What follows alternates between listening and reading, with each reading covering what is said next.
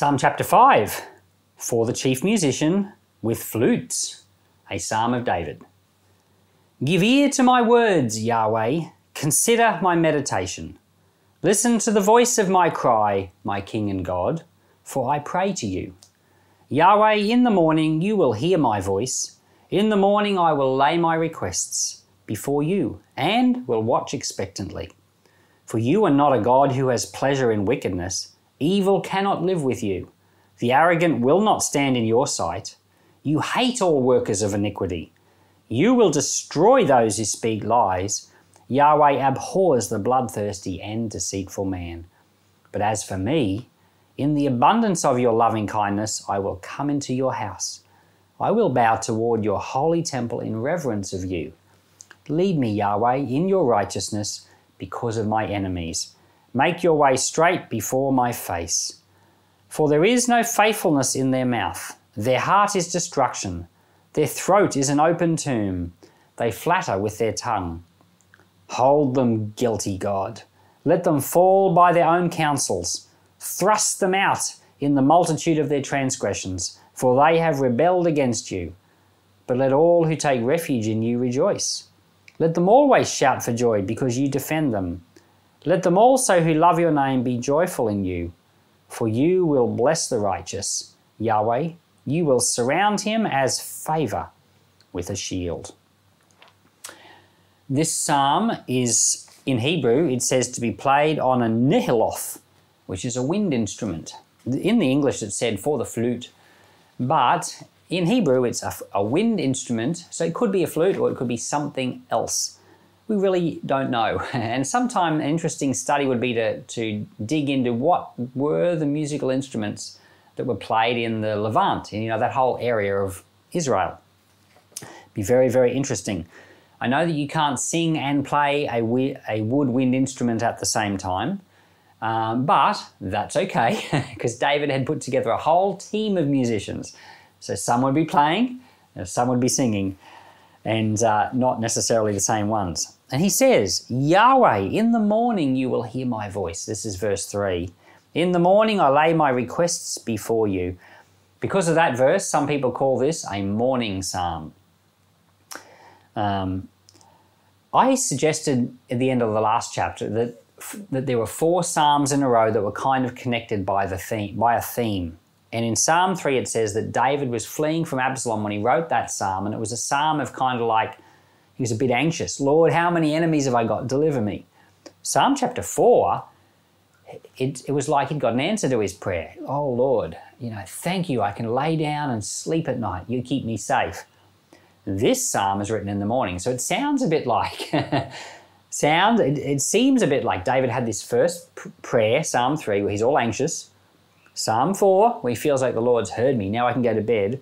Now Psalm 5, where he's woken up the next morning, and it's like the anxiety's back again. Now, I don't know if you've ever experienced that where you are worried about something, you pray and pray, and it feels like, I've sorted it out, and you wake up the next day and it's back again. Have you ever done that? Well, it's happened to me. It's happened to many people who are Christians, where we feel like we prayed something through, but then it seems like it unprays itself through again, and you've got to do it again. That's Psalm chapter 5. He says, lead me, Yahweh, in your righteousness because of my enemies. Make your way straight before me. He says, but let all those who take refuge in you rejoice. Let them shout for joy because you will defend them. And so he's like trying to re-establish something he established in prayer the day before. Now, I've just got to say that sometimes our prayers are like this. The prayers get answered in all different types of ways. Sometimes there are prayers that just get answered in the moment. Bang, answered a prayer, done. I've had a few of those which were astounding. Sometimes there are prayers that get answered later, but they get answered off one prayer. And I've told the story about how our children prayed for a helicopter ride and our whole family got a helicopter ride. It was the coolest and most unexpected story. That was one prayer and it got answered weeks later. We were very surprised. But there are other prayers that you pray and they don't just get answered by one prayer. You've got to wrestle with the Lord and you've got to wrestle them through. And sometimes you will not stop wrestling. Sometimes the nature of the prayer is that you will pray it through in that one moment. So you will pray and pray and pray, and you will not stop praying, maybe hours, it may be all night long, like Jacob wrestled with God all night long. And then finally you break through, and then you have the answer to your prayer. So there's prayers where you wrestle like that. You wrestle in the moment, but you just don't stop wrestling until you have it. So in a sense, that's one occasion, but it's a wrestling. But then there's prayers like this, where you wrestle with it over a period of time. And every day you take it up and you wrestle. And Lord, give me an answer. And then at some point you break through. That's what David's going through here. And he says, you will, verse 12, you will bless the righteous. You will surround him with favour as a shield. So the Lord's favour is our shield. And so David had this situation with Absalom, which wasn't over in an instant, and he had to wrestle with it. He could say one night, Lord, I sleep because you keep me safe. But the next morning he could be awake and still wrestling with the same problem. And you and I, well, I know I do, but you probably do as well, have situations like this, things that you wrestle with, and you're going to wrestle with them for a while. And so we can relate to David. Lord, you are our shield. You give us shield. And what did he say there?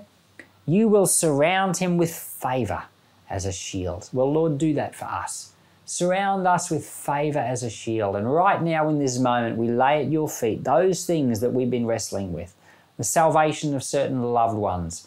Lord, certain family situations, certain health situations, situations at work, certain things in the church we're praying through. Lord, we lay all our struggles and our challenges at your feet. Lord, surround us with favour as a shield in Jesus' name. Amen.